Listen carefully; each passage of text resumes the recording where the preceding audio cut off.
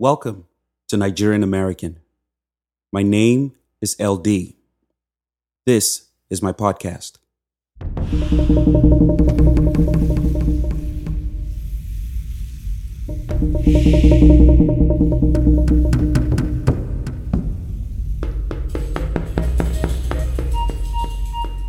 In this episode, I want to talk about something that's bothered me for a long time. I want to talk about the disconnect between African immigrants and African Americans in the US. Let me tell you a story. This is a story about my first time in New York. But before I begin, I need to give you some background.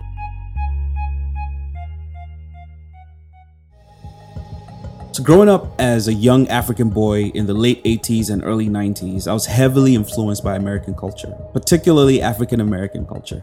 I was fascinated by hip hop, R&B, basketball, breakdancing, fashion, everything.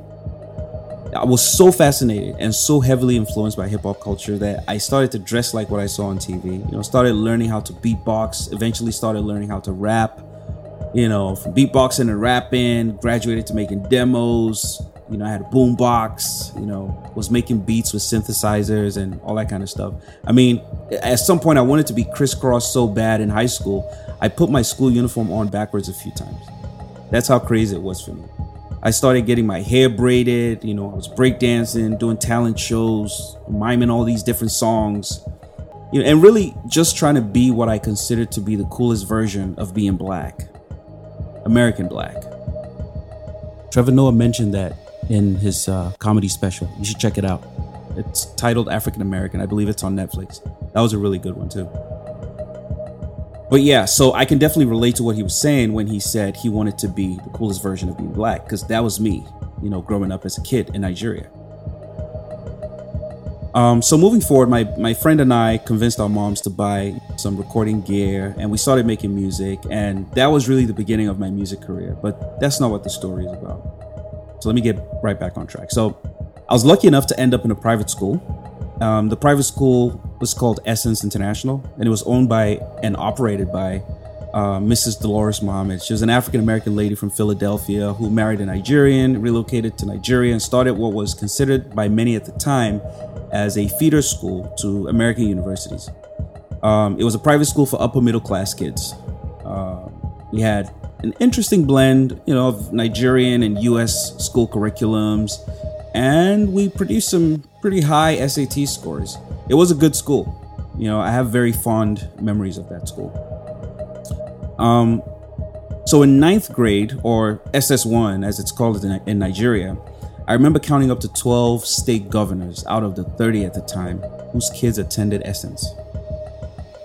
This doesn't even include like administrators, commissioners, and the general elite class of Nigerians that lived in the north. It was just lots of rich Nigerians. You get the picture. Now, why is this relevant to my story? Because it made American culture more accessible to me. My parents were doing okay. We weren't doing badly as compared to, some of my schoolmates. We were still considered upper middle class, even though we may not have been as rich as a lot of those folks. But, we had a couple cars, lived in a decent neighborhood. We had satellite TV, very early, actually, much earlier than most folks in the southern parts of Nigeria, which leads to another interesting story when I discuss the history of Nigerian hip hop. But let's leave that one aside for now. Okay. The bottom line is I had exposure to American culture very early in my life, and I had schoolmates who shared, similar experiences, had similar interests. And what made it even cooler was I actually had friends who visited the places that were regularly mentioned in our hip hop mixtapes. These guys were out in America every summer, New York, Philly, LA, Chicago. And so not only were we influenced by the culture, we had direct access to literally all aspects of the culture. Even though I wasn't there, it felt like I was. It almost felt like we were living in Brooklyn, the Bronx or someplace, the birthplace of hip hop. We really felt like a part of that culture. I saw the first episodes of UMTV Raps and Rap City live back home in Nigeria. It was really an interesting time. I had plans of schooling in the US as well. But my dad shut that down, forced me to move south to Lagos and really out of the environment where, I had all these fancy friends who traveled all the time and had all the interesting stuff and really connected me to the culture. But I kind of kept faith. I felt like, at the right time, I would make the move myself.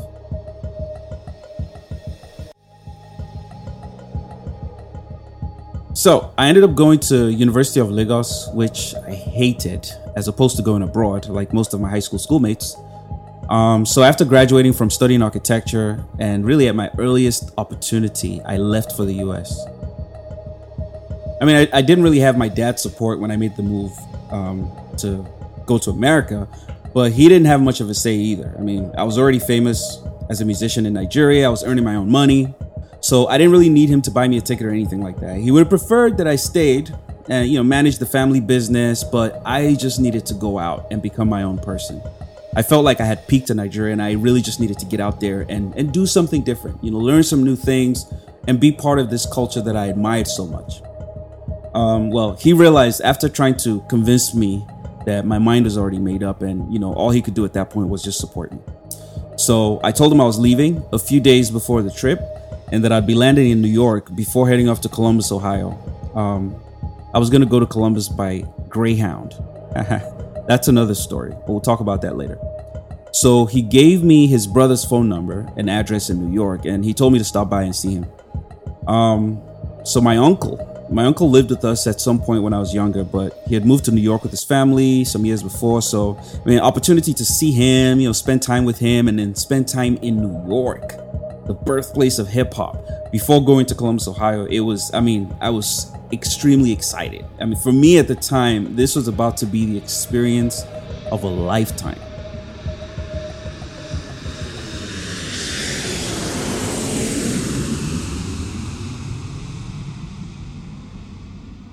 I remember landing in New York on a freezing winter morning. I called my uncle, but for some odd reason, he didn't answer his phone. So I decided to, just take a taxi to his address. I had the address, so hey. Taxi! He lived in a high-rise building off of Linden Boulevard. Linden Boulevard. I remembered Linden Boulevard from listening to a lot of Tribe Called Quest. I really honestly couldn't wait to see it. It was like the most exciting day of my life. So I got to the front of the building, and as I was grabbing my stuff from the trunk of the taxi, my uncle walked out of the front door. Uncle T! How'd you find this place? I called your phone when I landed, but you didn't answer, so I decided to just take a taxi. Wow. Anyway, me, I'm on my way to work, but I guess we'll hang out when I come back. Let's go upstairs. Man, on our way up the elevator, everything felt so familiar. It was almost like I was on the set of the movie Juice. I don't know if you guys know the movie Juice, but it's an American crime drama. It was released, I believe, in 1992. It stars Omar Epps and Tupac Shakur. Great movie. You should go see it. Anyway, every step we took, everyone we saw in the hallways, all of it just looked like I had imagined. It's like, wow. You can imagine, like, for an African kid who lived and breathed hip-hop culture, it felt like I was finally home. It was so exciting.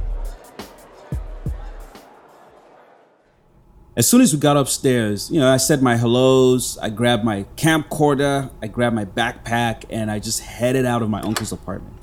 I wanted to finally go out and experience New York, the streets of New York, the birthplace of hip hop. It was just the most exciting thing.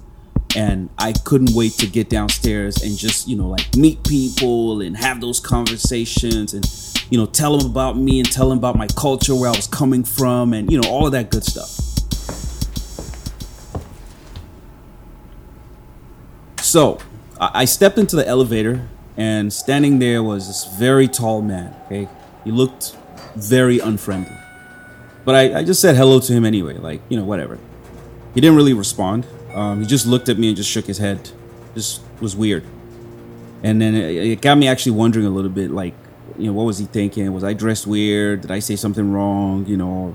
Whatever. Anyway, the elevator makes like 2 stops on the way down. And as the door shut the second time, he looked at me and said, "You trying to lose that camera?" I paused for a second and I thought, wait, is this guy about to rob me? And then I said, very politely, no, sir. And then it responded, and this was just as we were reaching the ground floor. "Well, you better put that shit in your bag then." As he was walking out, I got the message.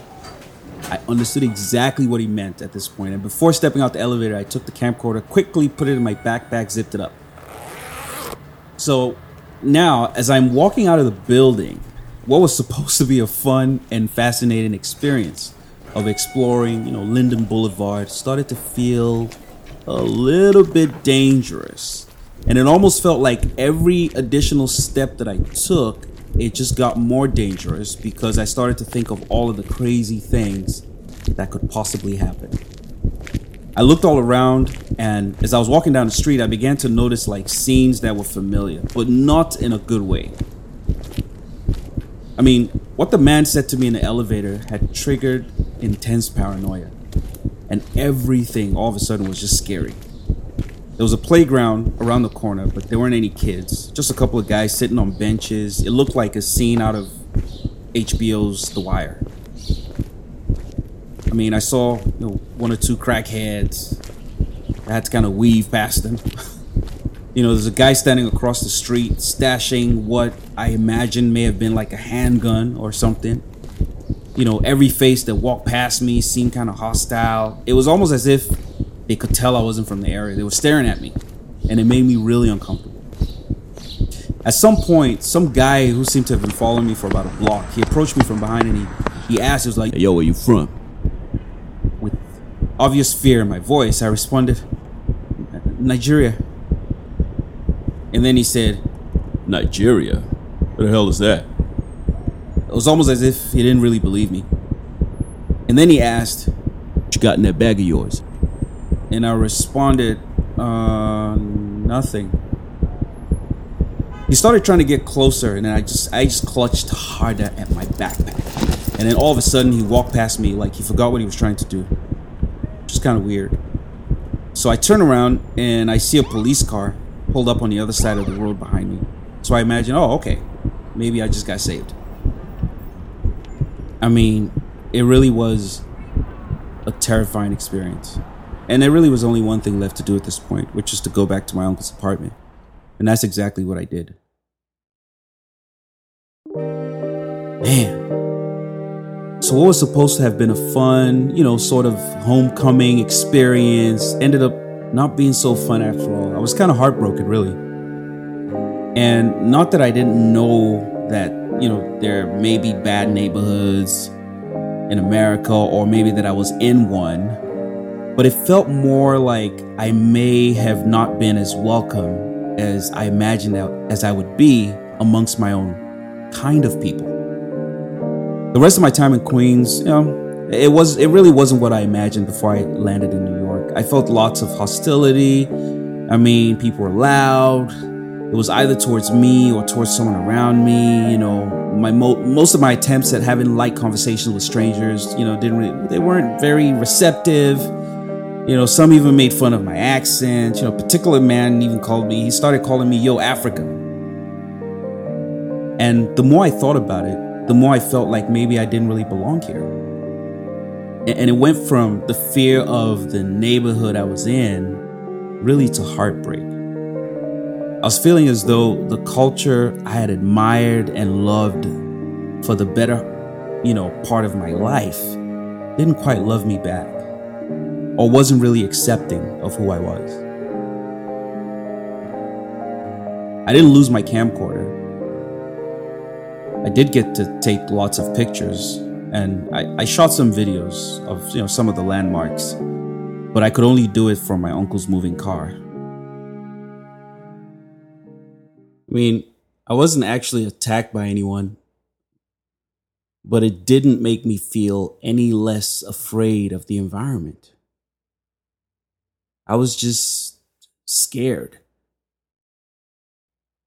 I wanted to be with the people who I felt I could relate to the most, but they didn't seem to want me around, or at least that's how I felt. I left for Columbus, Ohio soon after. And if you've been to Columbus, Ohio, it is not New York. It's definitely not hip hop, and definitely not the America that I had imagined that I was coming to all these years. But it was one that I came to learn about and fall in love with. It was calmer. It was, more hospitable, more familiar. It was more like Kaduna, which is where I grew up. And even though I could tell that a lot of those Columbus smiles may have been fake, it didn't quite feel as bad, and I didn't feel quite as threatened or as uncomfortable as I did in New York. I feel like I was too young to really understand that, one bad experience shouldn't define my impression of an entire culture. But I was scarred, by my New York experience, and it took me a long time to get over it. A few years later, after lots of deliberate efforts to really try and understand African American culture, now that I was right there and it was around the corner from me, I realized that I was told how to feel in that environment. Not by the man in the elevator or what he said. I mean, hell, he was trying to protect me and my property, but by the media and everything I had seen on TV. I came over to New York with certain expectations. They were great ones, about hip hop culture and, what it would be like to be finally a part of that culture. But somewhere deep down, I also came with a preconceived fear of my African American brother. And all it took was that trigger in the elevator. And from that moment, all I could see was the negative stereotypes that was ingrained in me subconsciously by the same TV that made me fall in love in the first place. My own paranoia didn't give me the opportunity to get over what was simply culture shock.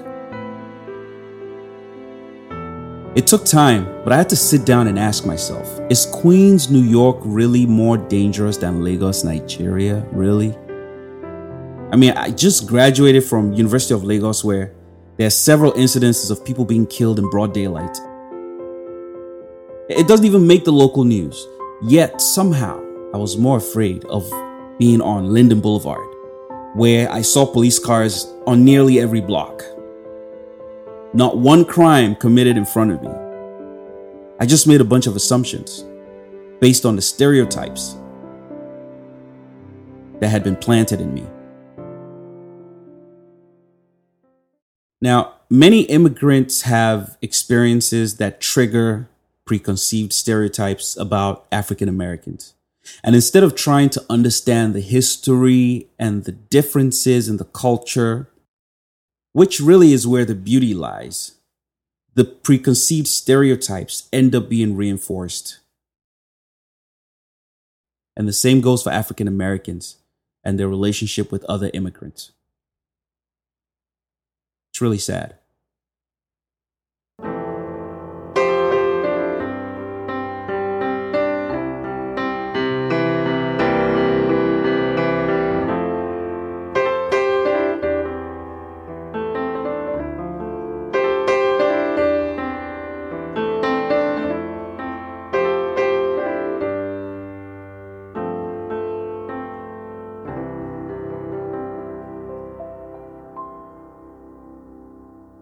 What's interesting about my New York experience is that I've heard hundreds of variations of that story being told by African immigrants as their first experience with the African American community.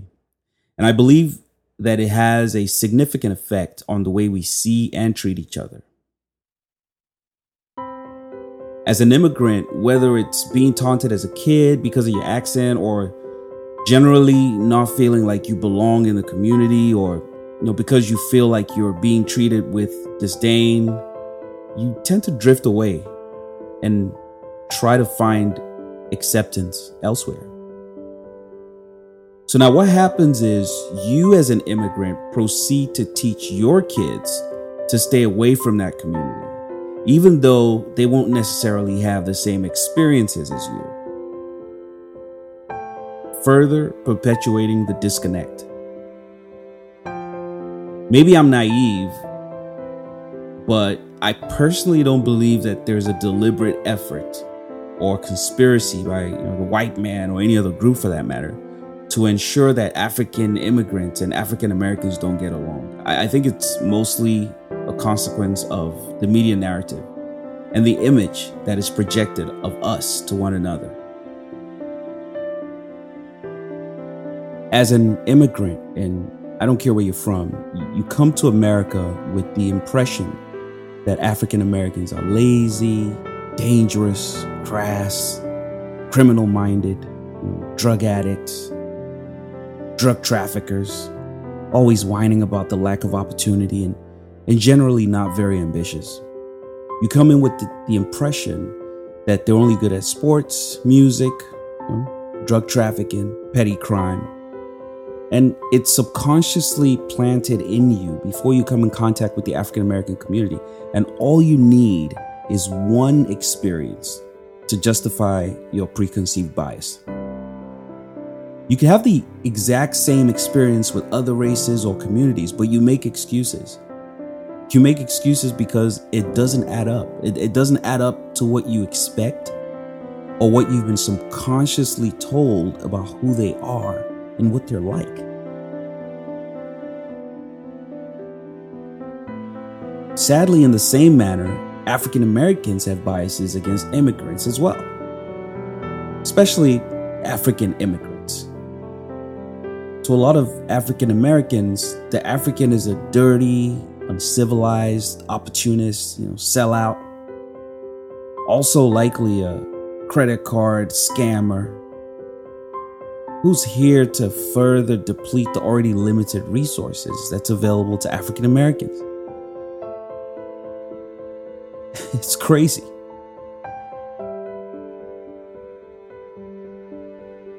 Thank you for listening to this episode of Nigerian American.